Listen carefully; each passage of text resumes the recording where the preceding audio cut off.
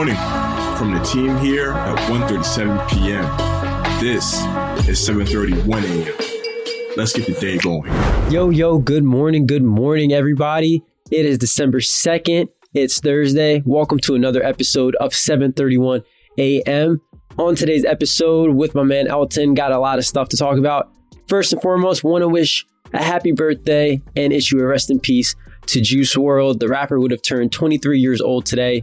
He unfortunately passed away at the young age of 21.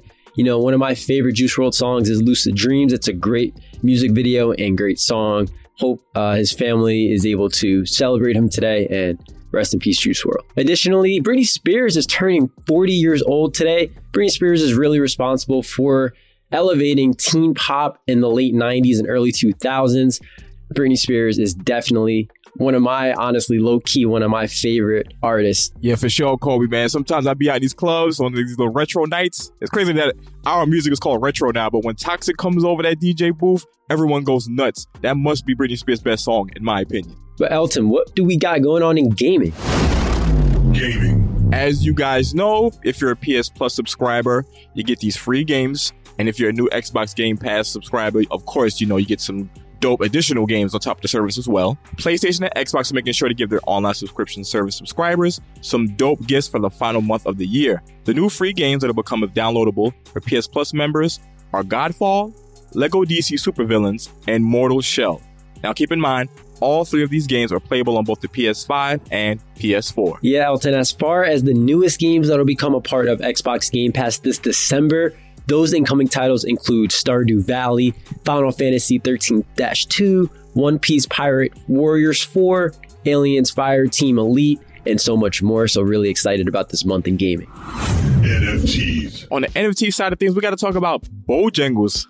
So Bojangles is teaming up with a roster of 7 local North Carolina artists to drop a collection of 7 one-to-one NFTs, which will be auctioned off from December 1st through December 3rd on the Bojangles Chickenverse website. The winners of the auction for the one-to-ones will also win free Chicken Supremes for a full year. All proceeds from the sale will go directly to the artists, including royalties and perpetuity. Additionally, Bojangles will sell 200 NFTs reflecting a collaboration from the 7 artists for $25 each. The buyer of each of those tokens will be entered for a chance to win free Chicken Supremes for a year. Head to 137pm.com for more details on the auction and the artist from my boy Charlie. Entertainment. All right, let's talk about the 2022 Grammys.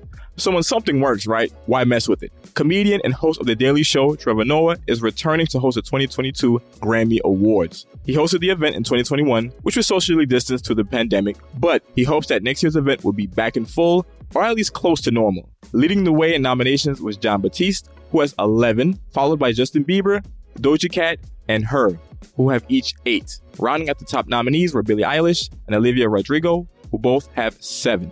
Yeah, Elton, those Grammy Awards will take place on January 31st of 2022 in downtown Los Angeles. Hopping over into the NBA.